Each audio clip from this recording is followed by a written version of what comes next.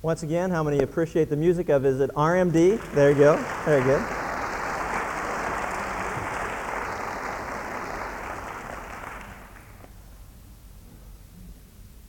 Anytime I make a mistake, I'm trying to become a man about it, own up to it, admit when I'm wrong. And I was corrected last week. If you were here, I told a story about Tom Ferner.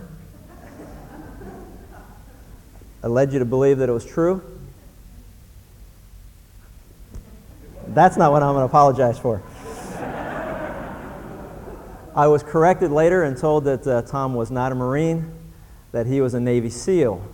So with much apologies, I just want to apologize for that. But what I did, it did explain something else to me. It did explain why he continues to bark out loud every now and then. So anyway, just wanted to make sure I corrected that, clarified that. Okay, how many of you like to make decisions?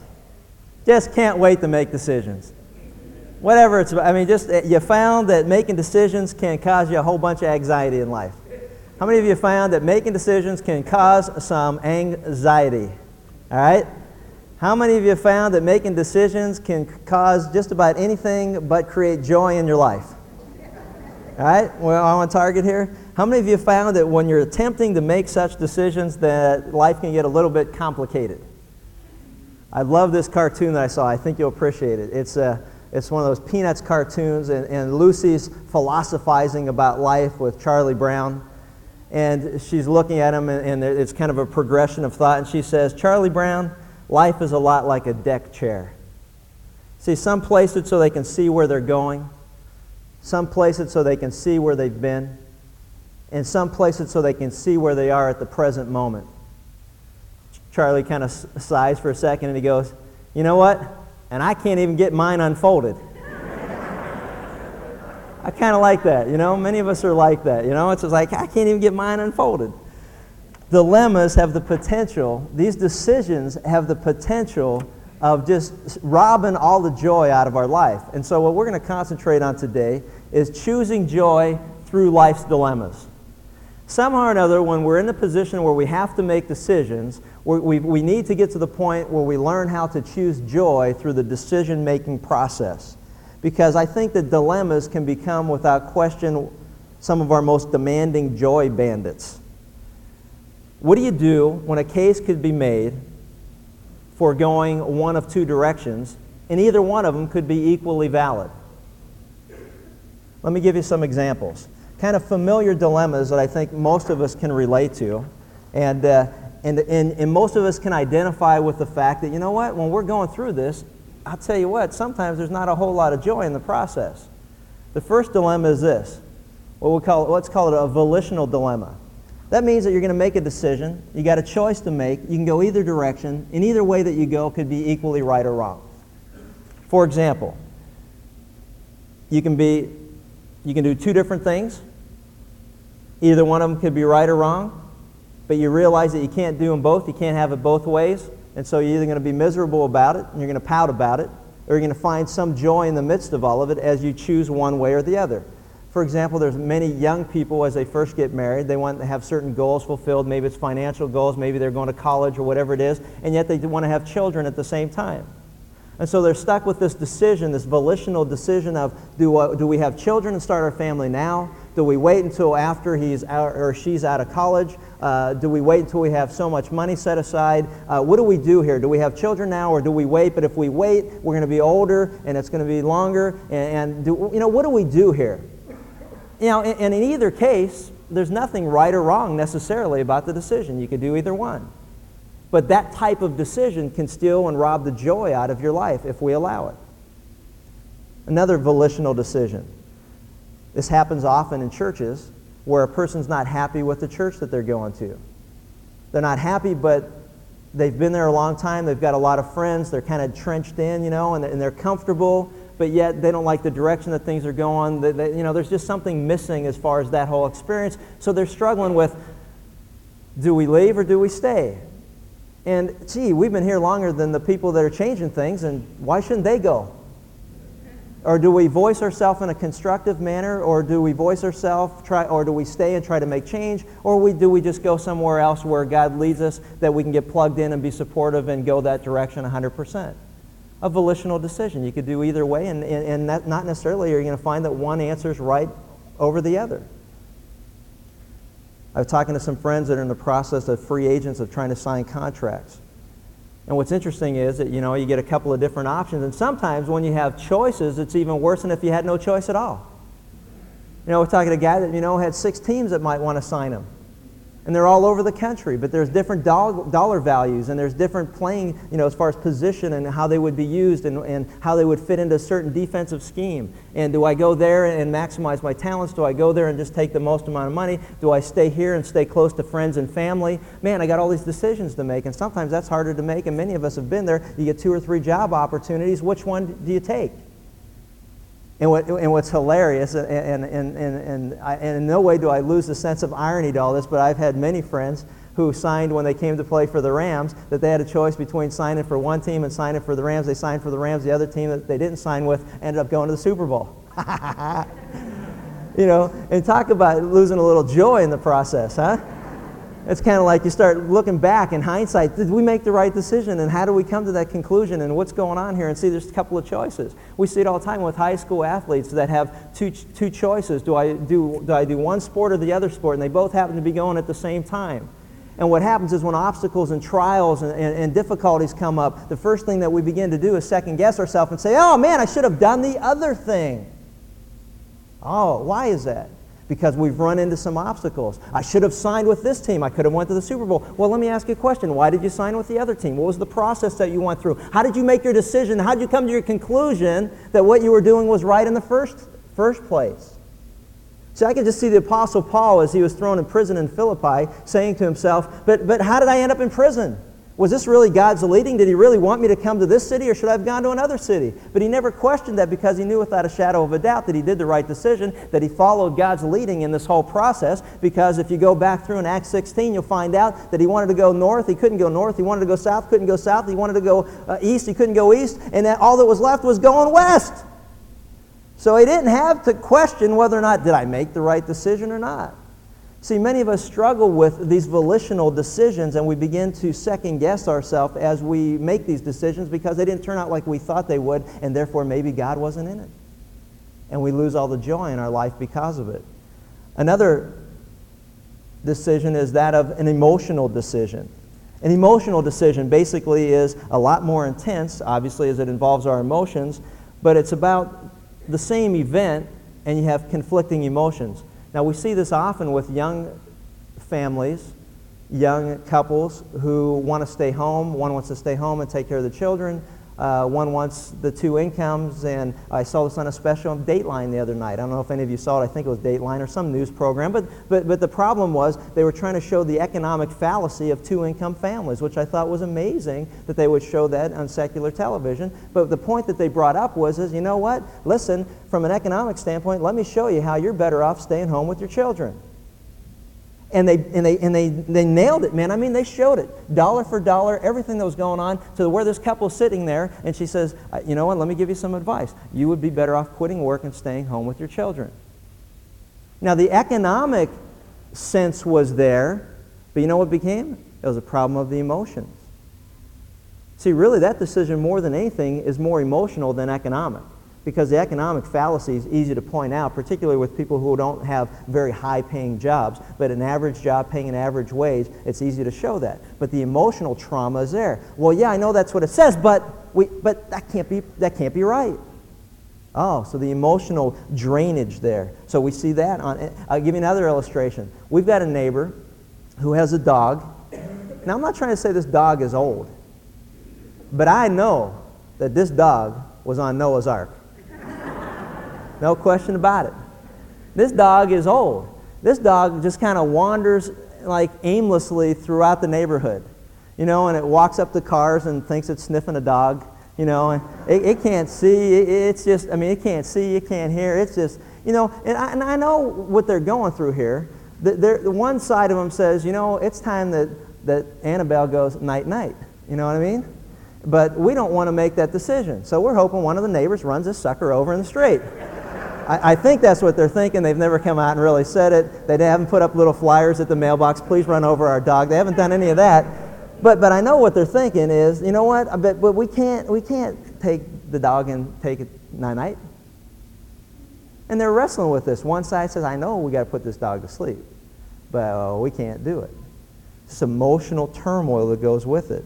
You know, it's interesting, if you want to really intensify the emotion, now take that a next step up when we're dealing with our children.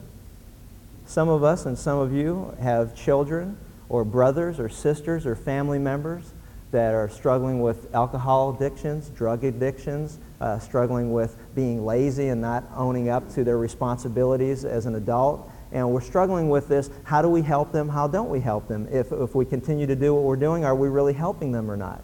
And that's an emotional, I mean, you talk about emotional turmoil that can just rob the joy out of a person's life. Go through that whole decision-making process. So we need to understand that these familiar dilemmas are things that could really rob us of joy. How about geographical dilemmas? I like that. Geographical dilemmas. Now, there's some of you who are here, and if you're not, I know where you are. It's a geographical dilemma. I'd like to be at church, but I'd like to be golfing. I'd like to be two places at once. How do we rectify such a dilemma? I know. Would you order me the tape? That's how that works. I know how that works. It's kind of like, and I listen to it while I'm playing golf. Oh, no, you won't, because you feel guiltier about being on the golf course. So we wrestle with these things. How can you be at two places at one time? Well, a lot of times we can't. Give you a personal example of this. A few years back, I'm managing a Little League team. We're 14-1. We're going into the tournament at the end of the year. My in-laws, of all the weekends, they decide to celebrate their 50th wedding anniversary. You think they would have had a little foresight 50 years before that to work this out. Now, I'm thinking, how can we do both? The one is here in Southern California, the baseball games. The 50th wedding anniversary celebration is in Pennsylvania at the exact same time with a 3-hour time difference and a 5-hour flight to boot. So we're running into a real dilemma here. We got a decision to make. And being the guy that I am and the way that men think, I'm thinking to myself, hey, I missed the first 35. What's one more? No, didn't say that at all. And we're still married, so you know where we went.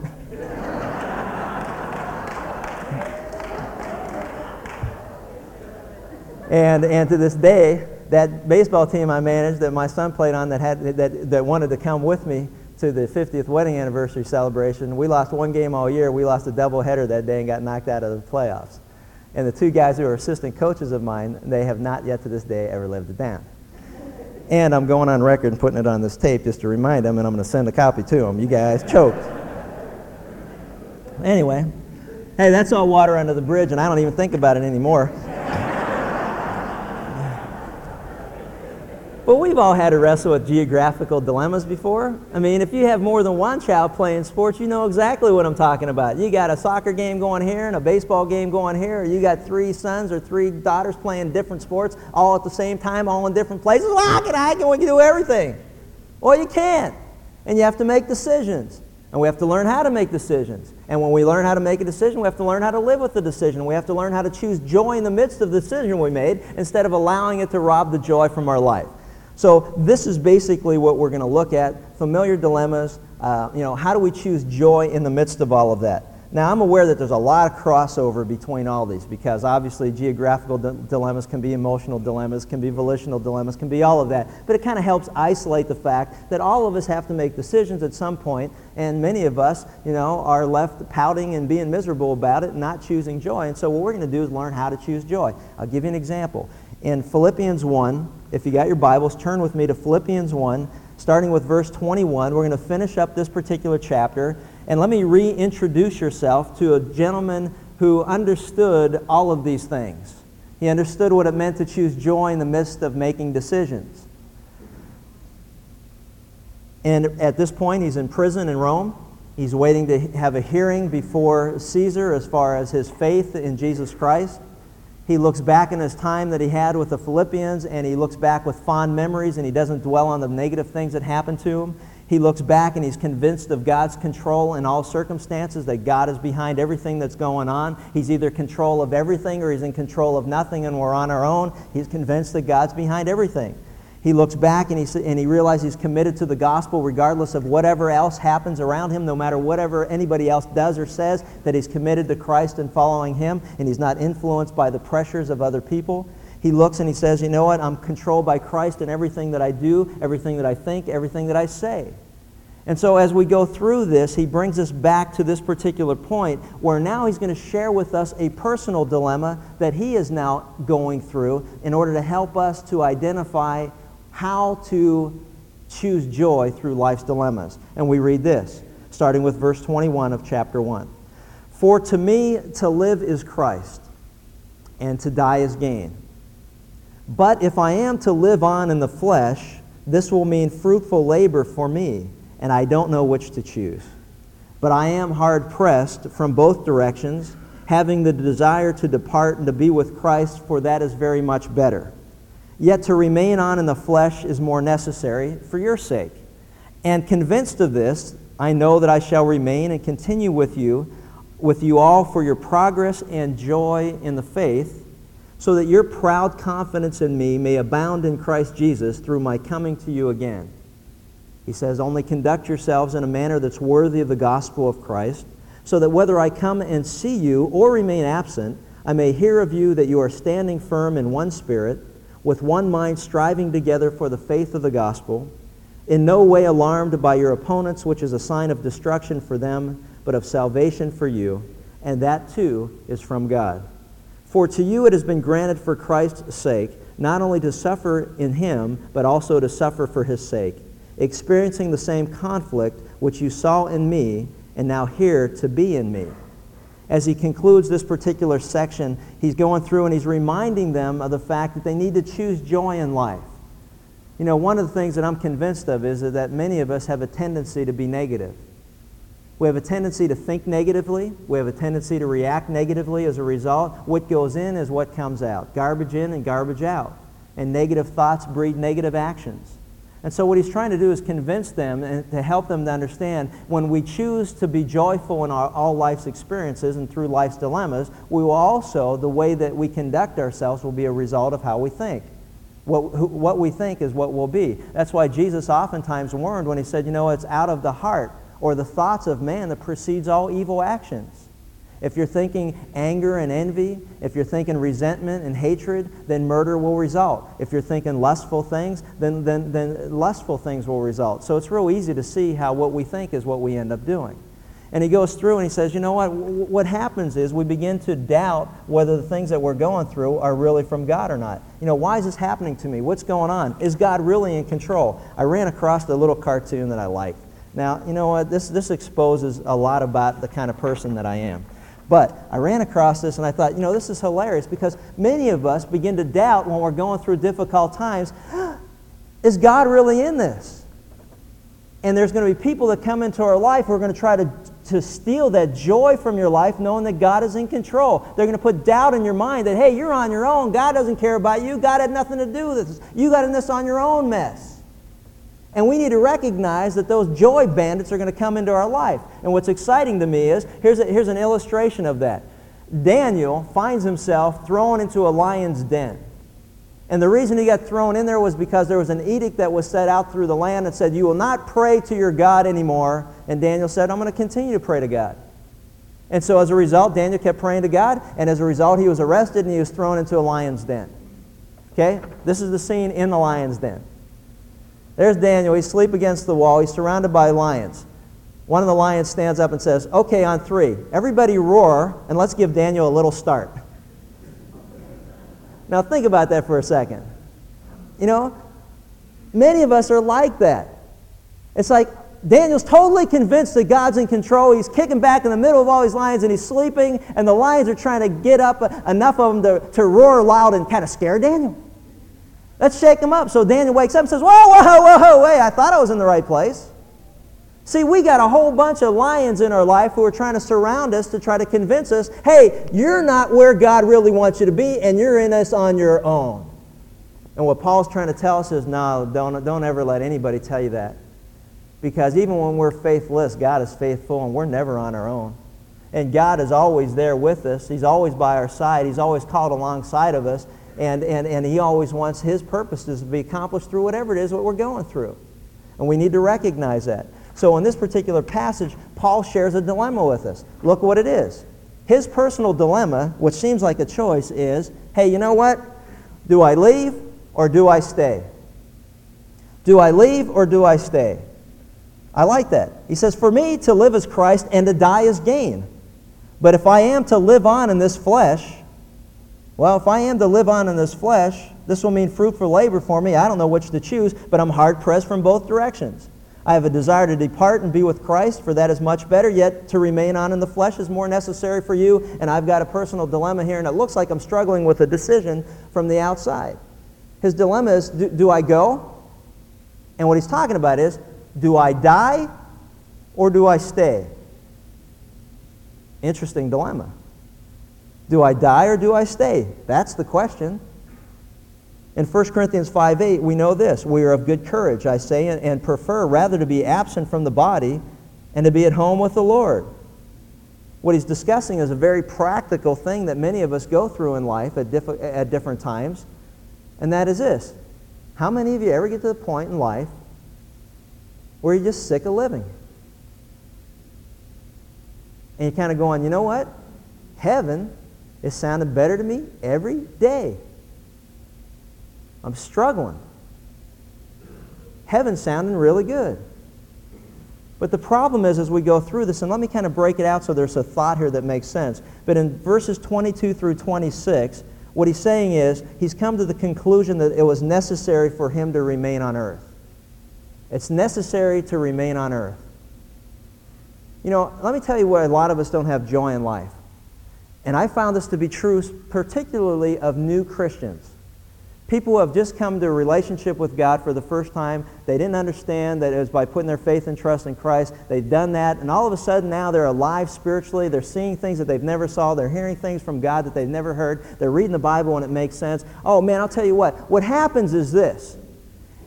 Everything in life pales with the comparison of what God has in store for us in the future. And you get a whole bunch of people who all of a sudden say, life isn't worth living anymore, and they lose that sense of urgency to accomplish the things here on earth.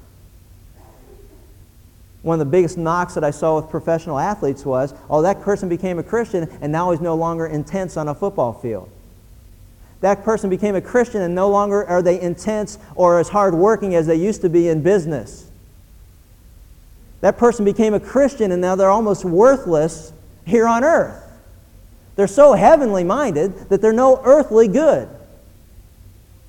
And in many cases, that is a very true indictment, because everything in life pales in comparison. But what Paul is saying is this, is he's saying, as great as heaven is, I've come to the conclusion that it's necessary for me to stay on earth because I got some work to do. I'm here for a purpose. See, if we weren't left here for a purpose, then the moment that you receive Christ and you become a child of God, He might as well take you to be with Him. But He doesn't do that. You see lunatic fringe people that say, I'm selling everything, we're moving on a mountaintop, and we're waiting for Jesus to come back and pick us up. Well, what are you supposed to be doing in the meantime? See, what Paul is saying is, hey, let me tell you something. I found it necessary to remain here on earth. And we're going to take a look at that. Let me just share with you some things about this that we need to look at. He says, but if I'm to live on in the flesh, this will mean fruitful labor for me, and I don't know which to choose. It sounds like he's trying to make a decision. Many of us don't have joy in life. Listen to me. Many of us have no joy in life because we haven't got to the point where we understand that many, if not most decisions in life, are not really ours to make, but they're God's. Many of us have no joy in life Because we haven't come to the understanding that most decisions in life are not ours to make, but they're God's. And the only way we learn that is when He takes it totally out of our control to the point where there's nothing that we can do about it. I'm so frustrated there's nothing I can do. See, what He's saying is, hey, you know what? I need to explain something to you. I got a decision to make, but it's really not my decision anyway. It's God's decision. Remember where He is. This guy's on trial. He may be found guilty. He may be executed. It's not His decision to make one way or the other. And many of us don't understand that. Here we are in business. You may be working for a company and you're going to be acquired by another company. You may work for a company and it's going to be shut down and you're going to lose a job after a whole bunch of years working in one place. And you know what? It's not your decision to make one way or the other. It's just going to happen, and it's in God's hands. And either you accept that or you fight that. You're going to have a decision to make. You may be laid off. It's not yours to make. We get decisions in business all the time. People owe us money. You know what? I think it's my decision to go collect it. I may have to make an effort to do it, but you know what? The bottom line is it's God's decision whether or not He wants us paid. And if we don't understand that, we get real frustrated and there's no joy in our life. Some of that, I see that very often in athletics, where a coach makes a decision. Why? Because he's an authority. You may agree or not agree with him. It doesn't really make a difference. But the reality of it is he's in the position to make that decision. And he may say, you're not going to play. He may say, you're not even going to make the team. He may say, we don't want you. We're waiving you. We're trading you. We don't want you here anymore. And guess what? It's not that player's decision to make one way or the other. Does he have any control in it? Maybe to a certain degree. If he goes out and works hard, if you're an employee and your company's going to cut back, you know what? They may keep all the people who work hardest, but they still may not. You have some control from the standpoint that I'm going to go work hard and do the best I can. But if I still get laid off, if we still get terminated, whatever, it's still in God's hands. I'll go out and play as hard as I can on the field. But if I don't get to play, it's not my responsibility to make that decision. It's all in God's hands. Either God's in control of everything or He's in control of nothing. And there's joy in understanding and in knowing that. But what's even more important is this. He says this, there's one decision that God makes that no human being has the right to ever make, and that is the day that we die. It wasn't Paul's decision to make. It is appointed for man to die once, and then comes judgment. Whether we accept this or not, God is the one who gives life, and God is the one who takes life. And I'll tell you what, you talk about people who are struggling with no joy in their life. They're people who are trying to make decisions that only God is really the one who can make. The Dr. Kevorkians of the world, the people that he preys upon who are going through difficult times in life, who are trying to play God and decide, no, I'll decide when I go. I'll decide how I go. I'll decide why I go.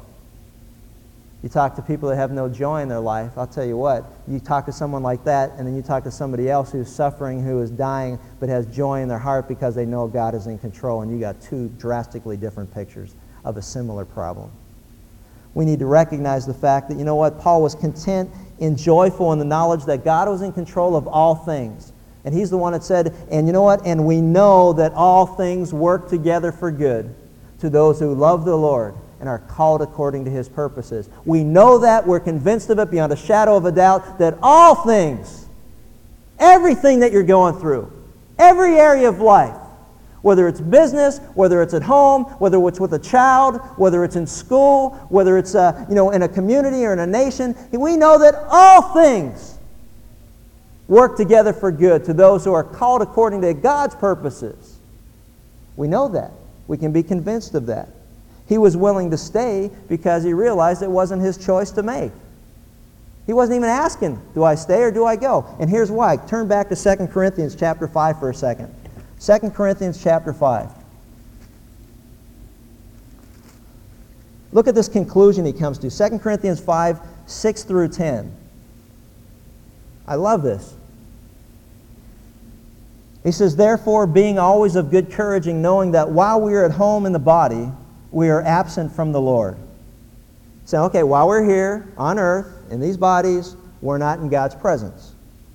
It says we walk by faith at that point, not by sight. We don't see Him. We don't hear Him verbally. We can hear Him through His Word and the directions He gives us, but we can't see Him. Sorry, I'll be upfront with you. I have never seen Jesus. I know He's real. I know that He lives. I'm convinced of that. His Spirit bears testimony with mine that I'm a child of God. I'm convinced beyond a shadow of a doubt, but at this point it's all by faith and not by sight.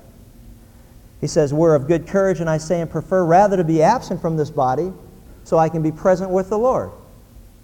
He goes, therefore also we have as our ambition, whether we're at home or absent, to be pleasing to Him. For we must all appear before the judgment seat of Christ, that each one of us may be recompensed for his deeds in the body, according to what he has done, whether it's good or whether it's bad. Let me just sum it all up right here. Here's what he's saying. We have as our ambition the reason to live, the reason to stay, is that whether I'm at home or I'm absent, I'm here to please God. In City Slickers, the first movie that came out, there was a big play on this particular scene about finding that one reason that we're all here on earth. It's just one thing. If you remember the scene, just one thing. And he goes, well, what is that one thing? And they were going back and forth throughout the whole movie. What is that one thing? Oh, you'll know it when you find it. As if that one thing's different for all of us. That one reason to live. We'll go home today with this one thing. Whether we are here on earth or whether we're in the presence of God Himself, there's one reason, one ambition, one motivation to live our life. And that is to please Him in everything that we do. Self-test. Do you please Him in how you conduct yourself in your marriage? Do you please God in how you conduct yourself as a father, as a husband, as a businessman or a businesswoman? Do you please God in how you conduct yourself on an athletic field? Do you please God in how you conduct yourself in a classroom?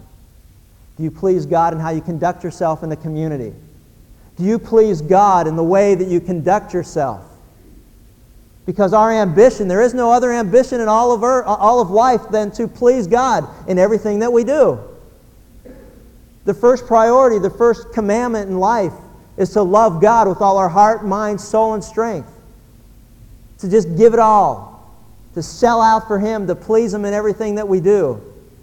Is that your ambition in life? Do you please God in everything that you do? Or when you look and you ask yourself a question, maybe there's a little more I could be doing. And what are you waiting for? See, Paul came to the conclusion that there was a decision to be made, but it wasn't his decision. But his desire, if you go back through and go back to Philippians, look at his desire is this. It says in the King James, I am in a strait betwixt two. I'm being held together out of the two. It looks like he's saying, I'm hard-pressed, verse 23, from both directions, having the desire to depart and be with Christ, for that is very much better. You notice what he's saying?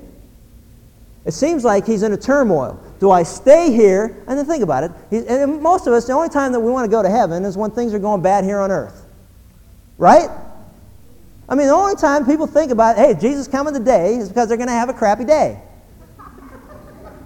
And they're looking to get bailed out. I mean, most people are like that. Is that really your hope? Do you long every day that one day, that today will be the day that Jesus comes back? Many of you probably even thought about it until I just brought it up. Unless you're having a bad day. Then you thought about it. And he's saying is this, he goes, I'm stuck between two. It's kind of like I'm stuck between a rock and a hard place. I've got this personal dilemma. Do I go and be in heaven where there's no more pain, no more suffering, no more sadness, no more sorrow? I'm going to be in the presence of the Lord. It's going to be awesome. 1 Peter says that no matter what you think of heaven, it'll never disappoint you. It'll be better than anything you ever thought it would be. Or do I stay here? Now, he's in prison at the time. He's chained to a Roman soldier at the time.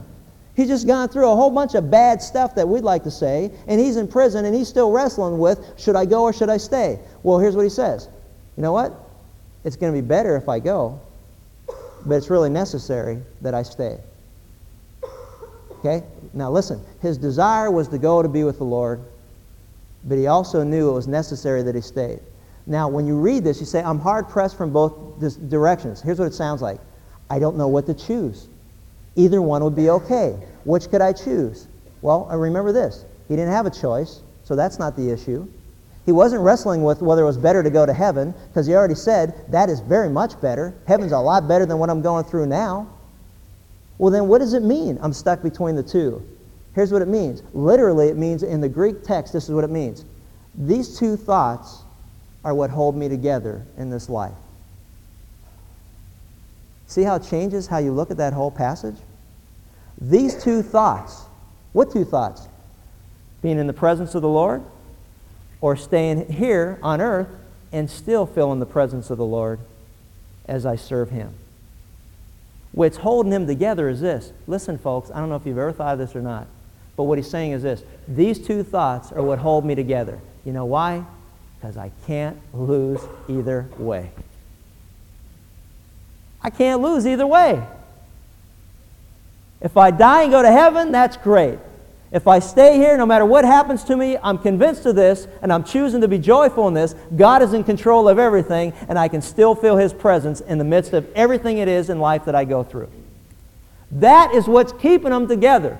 Those two thoughts are what's holding them together, meaning this. Those two thoughts, what I would say is this. Those two thoughts are what keeps me from going nuts.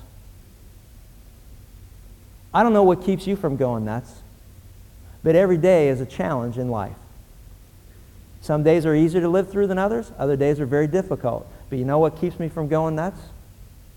Knowing we can't lose. If we die today, we go to heaven. If we live today, we still feel the presence of the Lord in every situation in life because God's totally in control of everything. And you know what? I don't know about you, but I can't help but smile when I understand that. How about you? Thank you. That's appropriate. That was good timing. But see, you see what's going on here? Let me help put it kind of all together as this. We all have decisions to make in life. But when we seek God's wisdom in making that decision, when we seek God's direction and trust in the Lord with all our heart, don't lean on our own understanding, in every way acknowledge Him, He'll direct our path straight.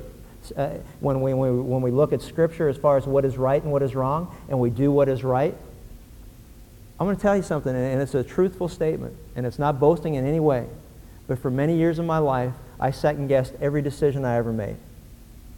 It would drive me nuts. If things didn't turn out like I thought they would based on the decision, I must have made a wrong decision. In the last several years, I've come to this conclusion. If I seek God's wisdom, if I seek the Word of God for direction, if my wife and I talk about certain things that we're going to decide to do one way or the other, and we're in agreement, and all those things line up, and we make that decision, no matter what happens from that point on, we know we made the right decision. Why? Because God's hand was in it.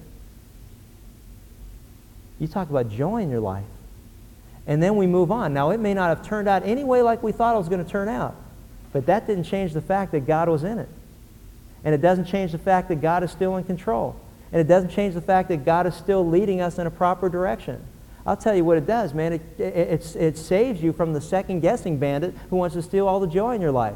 When I have a guy say, man, you know what, I should have signed with so-and-so because the Steelers went to the Super Bowl, I just ask him the question, what process did you go through to make the decision? We prayed about it.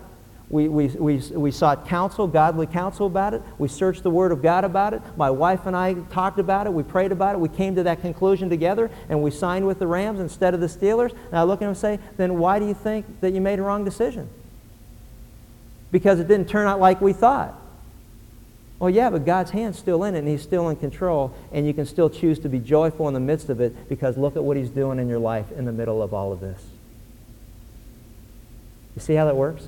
I like that. But you also ask this question, and I want to close with this thought. How can anybody in earth be excited about the day that they die? I don't know about you, but there's a whole bunch of people who are sick and who are dying or who are avoiding talking about death because no one's in a hurry to cross that bridge when they get to it.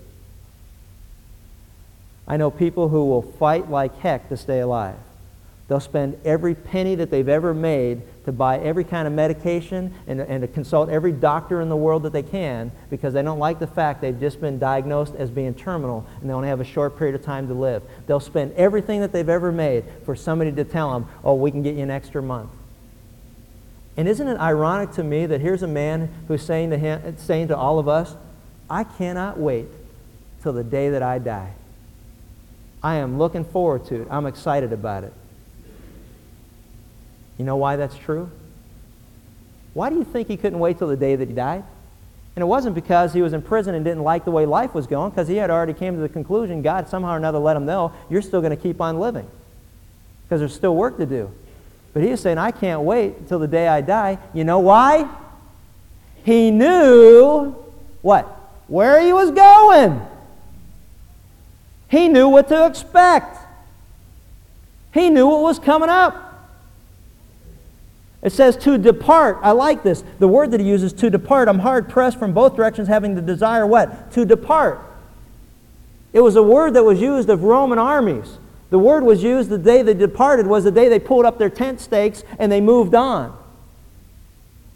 He was saying, I can't wait till I pull up tent stakes here. By the way, why? Because I'm a stranger, I'm an alien, this isn't what it's all about. I'm a citizen of heaven, not a citizen of earth. And you know what? I'm just here on a visa and not MasterCard. But I'm pulling up a tent stake and we're moving on. It was the same word that was used of a navy that set sail. They were out in the harbor. The day they set sail was the day that they moved on. What he was saying was there's not anything tragic or violent about death for the believer.